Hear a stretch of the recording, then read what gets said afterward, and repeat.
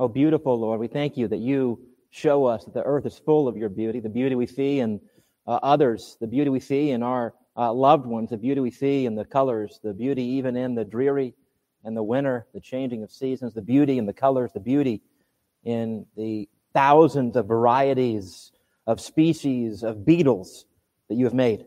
Oh, Lord, the beauty of diversity, and yet, Lord, the beauty of unity that all together points to you. We pray this morning that as we look at your word, we gaze upon it, that we would gaze upon your beauty and love you more for it. We ask this in the name of the beautiful one, our Savior, Jesus Christ. Amen. Come on in.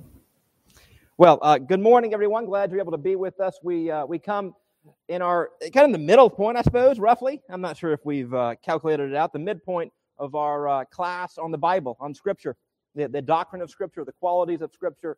We're kind of moving from the Bible is inspired, the Bible is authoritative, the Bible is clear, the Bible is necessary. We're moving from those angles to kind of begin to hit some of the questions, the hot topics, the topics I had in college, the ones that still appear today sometimes. We're slowly transitioning into the questions of, for example, the canon. Right? We'll look at that maybe next week, and in January, as I've mentioned before, there are 200 Gospels, so why do we have these four? We'll answer that question in the weeks to come. There are 200 so-called Gospels. Why these four here? But before we stop there, before we hit that question, today we're just going to look at something that really is neglected. We're going to look at a topic that usually is not covered, I think in part because Christians who care about the Bible are so concerned to defend it. We're hyper-concerned, we're too concerned in some ways about defending the Bible from critics. We're too concerned about making double dog sure that you know that this is a good source to go to. We're too concerned in some circles about trying to make sure that we defend the Bible, that we forget to look at positively what is the Bible actually meant to inspire in us. What's it meant to inspire in us? If it comes from God, it's not just good information. It's not just even good news for our lives. It's not just a manual on how to live. It's not simply the way to salvation. But if it comes from the God of beauty, if it comes from the God who is powerful, if it comes from the God who is one, then it should look like that. It should smell like that. It should feel that way. And so today we're going to look at a neglected in our day, not in the past. We're going to look at what you might call the divine qualities of the Bible. Those marks that we can point to that give abundant evidence that it is the Word of God. We're not going to look here at a kind of a proof text model. We're not going to look at the 2 Timothy 3:16. We're going to look at those questions. We've covered those before. Instead, we're going to look at what makes it beautiful. What makes you attracted to this book? And I'll begin here, I suppose, by doing a little nerdy thing and quoting from our Presbyterian Confession of Faith. This is chapter 1, section 5. I printed it out for you in the old English style. I changed the word doth to the word does. It's the only edit I made for you. You're welcome. But these guys, 150 guys, smart guys, they said this 500, 400 years ago. The heavenliness of the matter, that is the content, the efficacy of the doctrine, the majesty of the style, the consent of all the parts, in other words, they go together, the scope of the whole to give glory to God, the full discovery it makes of the only way of man's salvation, the many other incomparable excellencies, and the entire perfection thereof are arguments whereby the Bible does show itself to be the Word of God. What does that all mean? Basically, we're going to put that in modern English today. First, we begin here with the category of the beauty of the Bible. The Bible is beautiful, and not just because mine has, gold trim on it or whatever it is. It's not beautiful because it's in a beautiful edition. But, very basically, the Bible from God smells like God. It bears the marks of God. It looks like God. It feels like God. It bears the very attributes of God Himself. And I suppose this is the question that I'll start us off with. How do you know when you've met God? How do you know when you've encountered God? How do you know when you've been with God? I think when you look through the Bible, I'll answer it for you, don't worry. I have the answer right there anyway. When you look through the Bible, people who encounter God are awestruck. They don't just say, intellectually, I agree that you are a divine being and I'm not. That's not how people talk, A and B. It's not what happens in the Bible. Rather, over and over again, when people meet with God, they are awestruck. You think, of course, of Isaiah chapter 6. Think of the way Isaiah is before, and even just in a vision, right, before the throne of God. He's awestruck. He bows down. You think of John the same way. He goes before the angel, Revelation. The angel says, no, not me. I'm not God. Don't bow down to me. And that's just an angel. That's just an angel. Not even the Lamb himself. And what's funny is the Bible talks about itself in the same way. The Bible says that one of your responses to reading it should not immediately be critique, which is one of the ways we handle it. Should not immediately be, what's my life application? How is this relevant to me? What's the nugget I can get out of it? Because I got 10 minutes before I have to jump in the car and get to work. Where's the nugget? It's not simply, do I feel good when I read the Word of God? But if it actually is God speaking to you, it actually is God talking to you, if in some sense you're in the presence of God when this Word is read,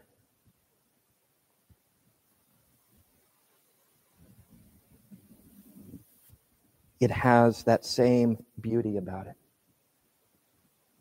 It has that same beauty about it, that same awe. I give you some quotes here from the Psalms and from parts of the Bible. Right? The law of the Lord is perfect.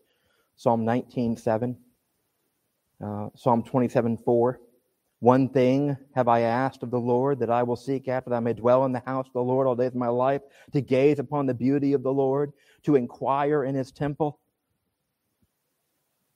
Revelation 4:3, right? The description of Christ. If you want one more, I suppose I can give you this right here.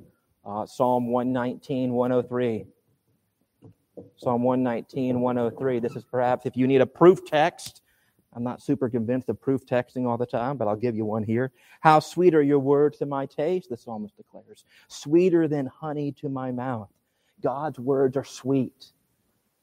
That doesn't mean they're intellectually stimulating, though they are. That doesn't mean that they're practically relevant, though they are. That doesn't mean that they are simply there for you to use. Not simply there to make you proud. I know more than the other person. I'm a better Christian. No, they are meant to be sweet.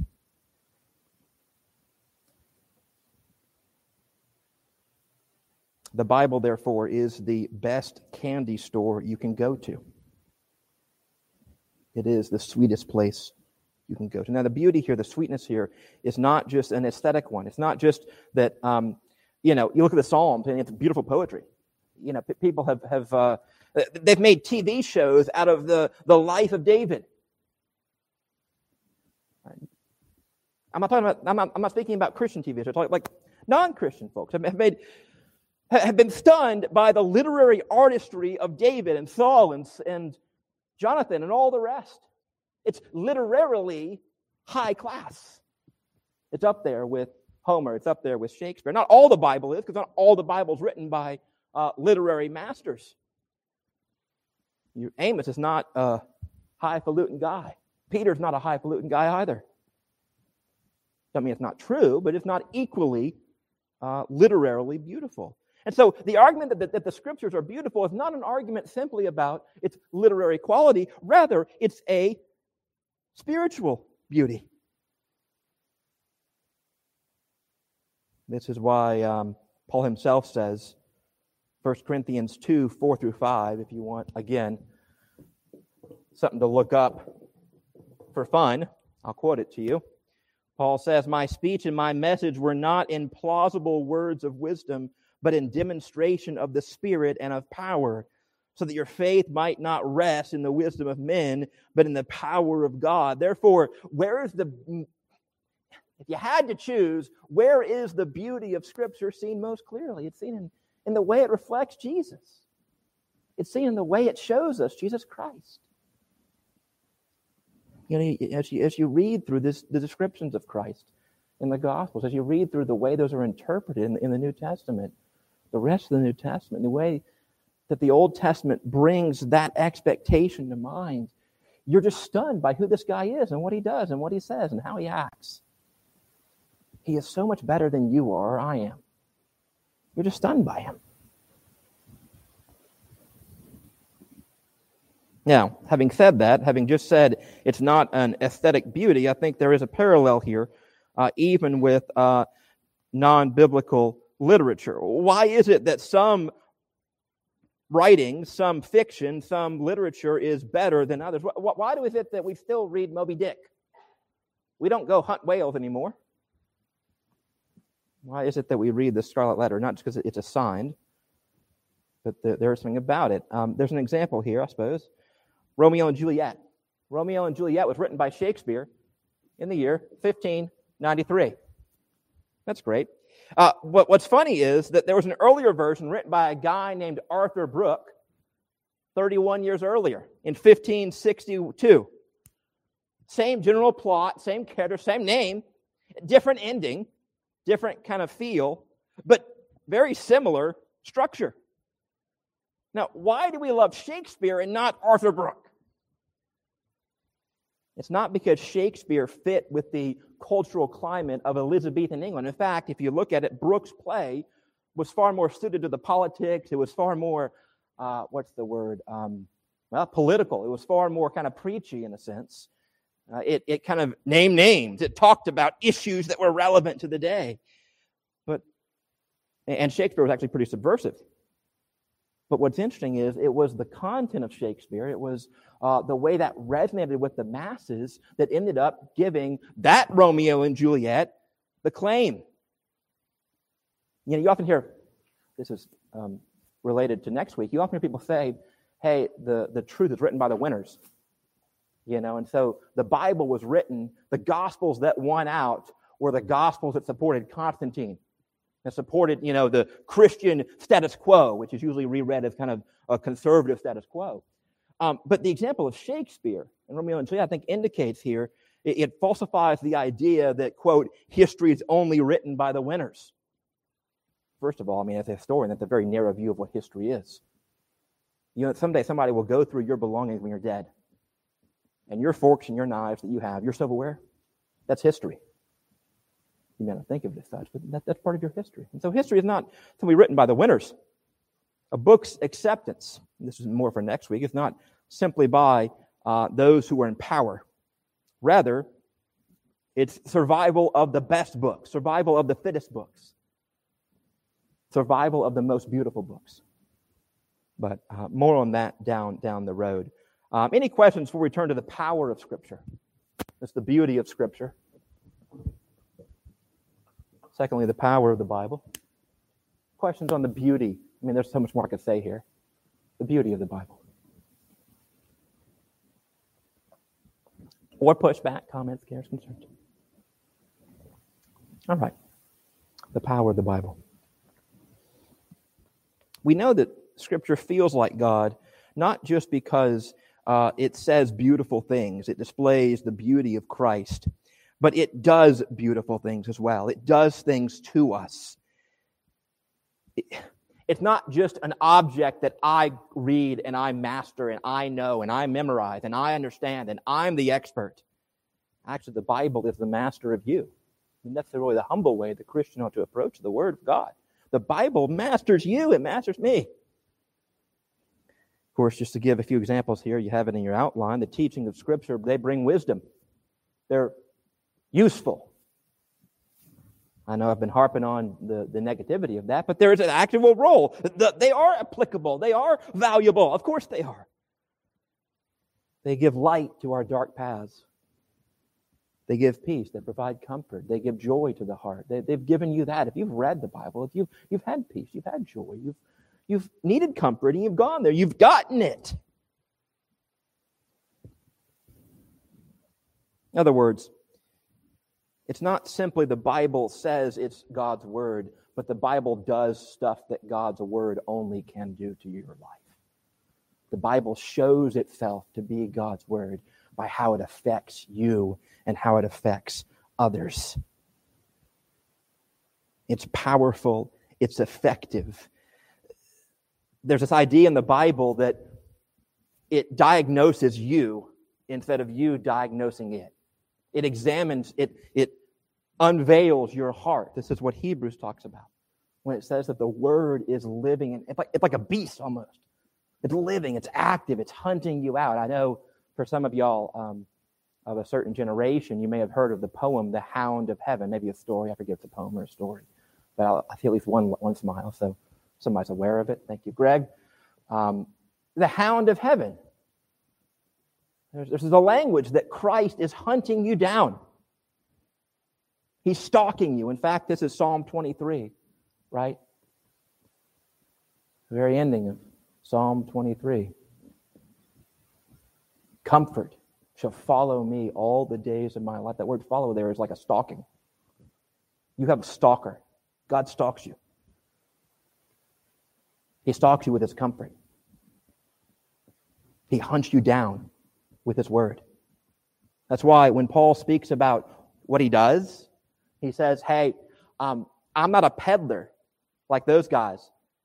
But even those guys, when they proclaim the word of God, they're doing what I do, which is simply bringing life to those who are living and bringing death to those who are dying. The word kills and the word makes alive. This is what we mean when we talk about the Bible as a, quote, means of grace. This is very important. The Bible does not just pass along data. You know, we're Presbyterians, so we can be a little nerdy at times, myself certainly included in that. But the Bible is not meant simply for you to memorize it. If you simply memorize the Bible, that does not make you a wise person. It does not make you a good person. It doesn't make you a better person if you treat it as mere data. Not saying you should memorize it. Please memorize it. Good. Valuable. If it's used. If you let it have its effect on you. That's where it comes alive. That's where it comes alive. Therefore, the Bible, when attended by the Holy Spirit, it changes you. It changes you in one way or another. And I suppose that's a kind of way to jumpstart next week as well. I hate putting things off so much, but I will do it again one more time. The Roman Catholic argument is that the church makes up the Bible. It makes up the canon. That's the Dan Brown argument. You know, that Constantine decided it, the Council of Nicaea. He kind of forced it through, and that's why we have the New Testament. And there were, again, 200 other Gospels that could have been out there that were equally valid. We'll see why that's not really a fair history or a fair reading, but one of the reasons why that's wrong is that the Bible is not so much shaped by the church. The Bible creates the church. It's a very important principle to understand. You're going to get the church right. The Bible makes the church. If you want an easy example of that, think about God. God makes the world. And then he remakes it. He remakes his new world. And where is this new world seen? It's seen in the church, most clearly. In Christ, and then his bride. I don't have time to belabor the point, unfortunately, but merely mention it. So, the power, the efficacy. Another one of the qualities that shows you this is not simply human ingenuity, but it is really God's Word. And the place I want to camp out mostly today is going to be this final quality of Scripture. Before I go there, any questions on the power of Scripture? Power, the efficacy.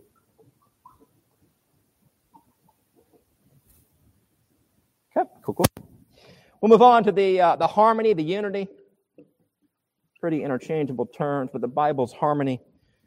I prefer harmony. It's less, it's less kind of maybe structural in a little bit. Three kinds of harmony, three kinds of unity here. This is what our confession refers to when it says the consent of all the parts. The Bible shows that God is a God of harmony. God's a God of unity. He is consistent with himself, and therefore any document that claims to be God's word needs to be self-consistent. If it comes from a God who is a God of order, it needs to look like that and feel like that. Now, that can be a little vague. I mean, you can say harmony and unity, you can kind of put a lot of things in there. So what do we actually mean? Consistent in regard to what? I think three areas of unity, three areas of consistency. First, a doctrinal unity. When you examine the parts of the Bible, that there is unity when it comes to who God is. There is unity when it comes to what we are as humans, our creation, our fall. There is unity when it comes to Jesus Christ as the Messiah. You've all seen it. You all know it. Especially nowadays, in December, you get all those charts about the Old Testament prophecies of Jesus Christ and how they are answered, how they're fulfilled. That's great. That's one example of the way across thousands of years a consistent, unified, harmonized testimony of Jesus Christ, of a Messiah, was given. There's therefore a doctrinal unity. I'm not going to get into that too much. I don't know if you have any questions on any of that. Second, there is a redemptive historical unity. Now that's a fancy term. I'll lay it out for you. Redemptive historical unity.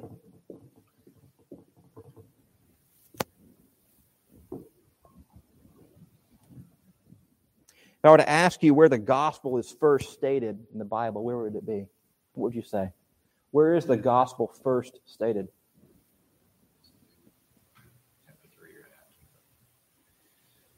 Lord, after the fall, what dealing with the consequences. That's great, Greg. Yeah. Genesis 3:15. Make it a cute little dot right here. Fair warning, there are going to be a couple of drawings now. You know, this means it's going to be bad, since I'm the one drawing. But that's the way of it, right? There's going to be one coming who will slay the dragon, who will kill the serpent. He shall bruise your heel. You shall crush his head. That's what they call the first gospel, the first good news that comes. Again, this is not it's not terribly difficult. It's one point. It's one declaration. What do we see from then on?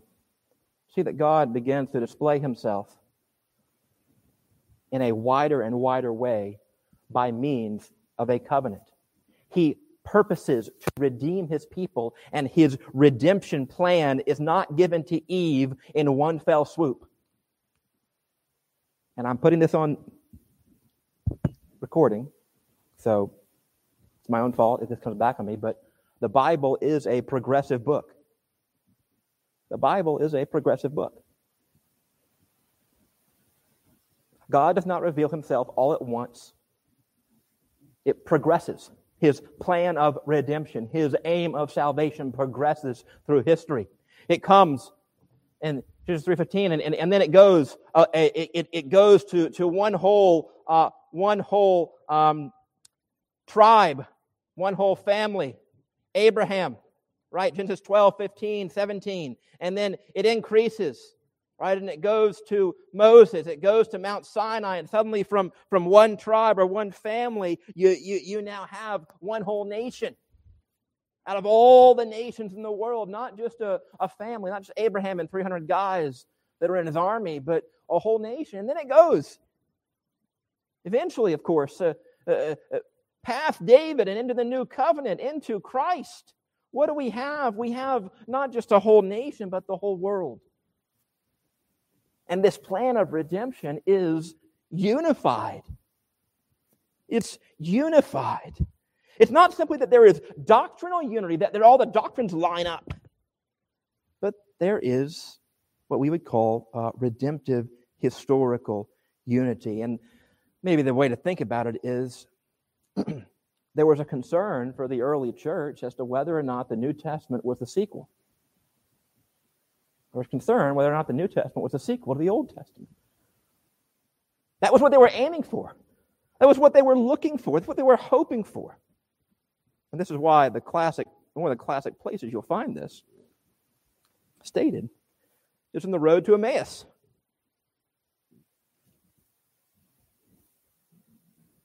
Luke 24.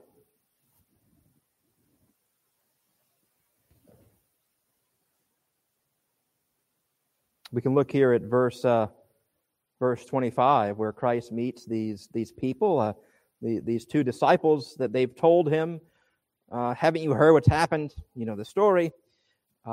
We had hoped he was the one to redeem Israel. We thought he was going to be the Messiah. We thought this was the new covenant. We thought this was the sequel. We were wrong, obviously. What does he say? He says to them, 24:25, Luke, O foolish ones, and slow of heart to believe all that the prophets have spoken. His appeal to the Old Testament. Was it not necessary that the Christ should suffer these things and enter into his glory? And beginning with Moses and all the prophets, he interpreted to them in all the scriptures the things concerning himself. So Jesus Christ reads all of Scripture as about himself. He says, what's the point of the Old Testament? He says, if you ignore the Old Testament, you're slow of heart. Not because the Old Testament is simply good in itself, because it points to me. It shows you me.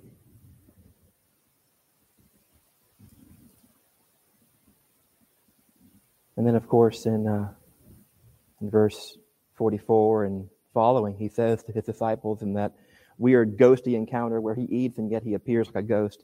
It's fascinating. Can't get into all that right now. He says, these are my words that I spoke to you while I was still with you, that everything written about me in the law of Moses and the prophets and the Psalms must be fulfilled. Then he opened their minds to understand the Scriptures. There's more to go. There's more to go there, but the point is, in Luke 24, twice Christ says, what's the Old Testament about? It's about me. It's about me. There is a unity here. It is in the Jesus of the New Testament that Israel's history reaches its climax. Therefore, it's not just that there's a bunch of fun stories about Joseph, or a bunch of cool stories you learn in Sunday school about Abraham or whomever, but it's that the entire Bible is one overarching grand plan of salvation. And the Bible word we use for this, the problem we have is that the Bible uses this weird word that we throw around a lot but don't necessarily understand. The Bible talks about this primarily with two words, kingdom and covenant. The Bible talks about it in these words that we Americans in the modern day don't ever really use except to mock the kingdoms. You know, we laugh a little bit at the monarchy. We're a little bit jealous of the Brits. And the only time we use a covenant is with the HOA. And that makes us less inclined to use the word covenant in the future, in my personal experience. No offense to anybody who's on the HOA boards. The point, therefore, is that it's the language that the Bible uses that can make it challenging for us to see that there's one grand overarching plan of deliverance, salvation, rule. Jesus is what makes the Bible one book.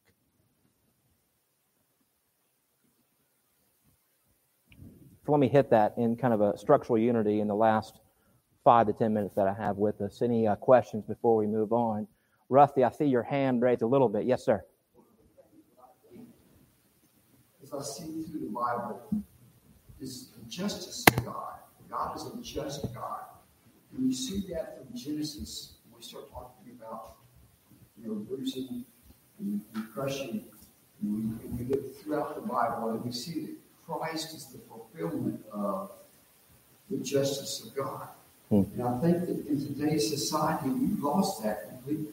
We look at God as being just a loving God. We don't see the justice of God. That I think is one of the unifying themes throughout Scripture.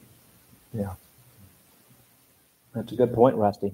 I also say that we we kind of mischaracterize justice in a lot of ways, and we look at God really as kind of failing to live up to justice, because that's the Old Testament God's a real mean God. He's a meanie, right? And that's how we kind of get around that. But I think you pointed it out correctly, that there is one of many themes. I mean, the love of God is a theme, the justice of God is a theme. They're both present. They need kind of equal airtime. Yeah, that's a good point. Any other questions? Okay. All right, now it's time to blow our minds. Let's go ahead and go to the structural unity of the Scriptures. The Bible itself, the canon itself that's given,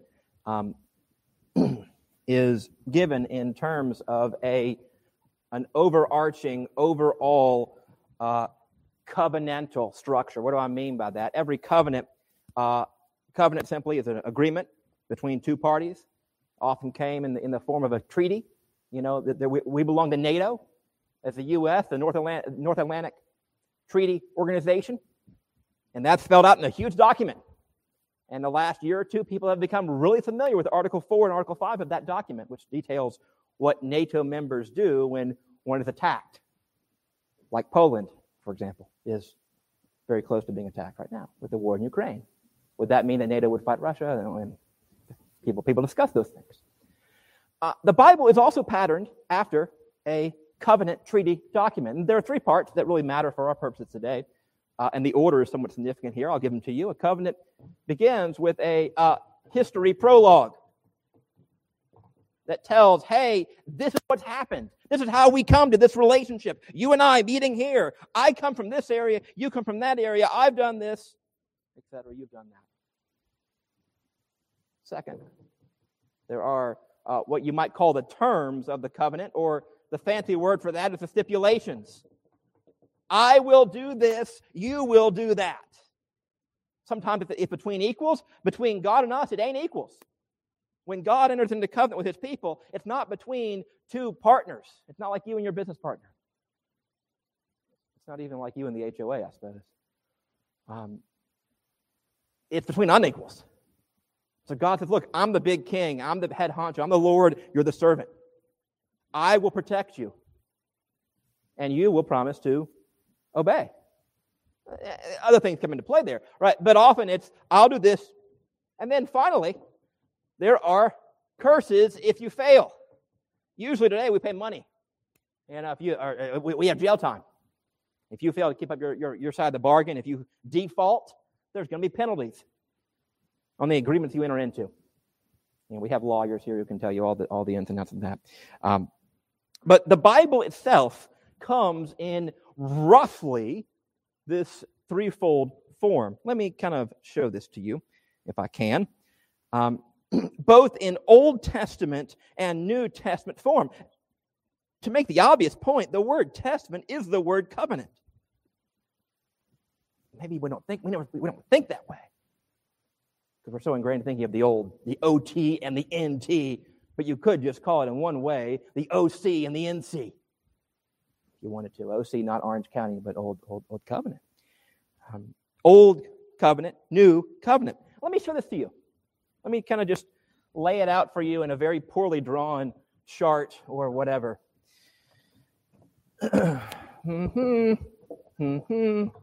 OT, NT, we have history. The history starts in the, hopefully the blue marker works. It starts in the Pentateuch. The first 5 books of the Bible, the Torah, classically called, Genesis through Deuteronomy. What do we have there? We have the history. We have the great actions of God, particularly the Exodus. The corresponding part to that in the New Testament are the Gospels, where we have new Moses, Jesus. We have the new Moses, the new mediator, Jesus Christ. And then if you want to kind of tack on to that, I suppose I could tack on a kind of extra history part. You have the book of Joshua. What happened in the book of Joshua? God's people together enter into a new terrain. They conquer a new people. They move into a promised land. The parallel of that in the New Testament is, somebody said it, Acts. Yes. Very good, Greg. God's people, God's new covenant people. They move into a new promised land. What's the promised land? The whole world. The whole world. And so you kind of cut off with Joshua, and Judges can kind of qualify that to some degree. You have the history of God's people. And then what? Well, you have the terms.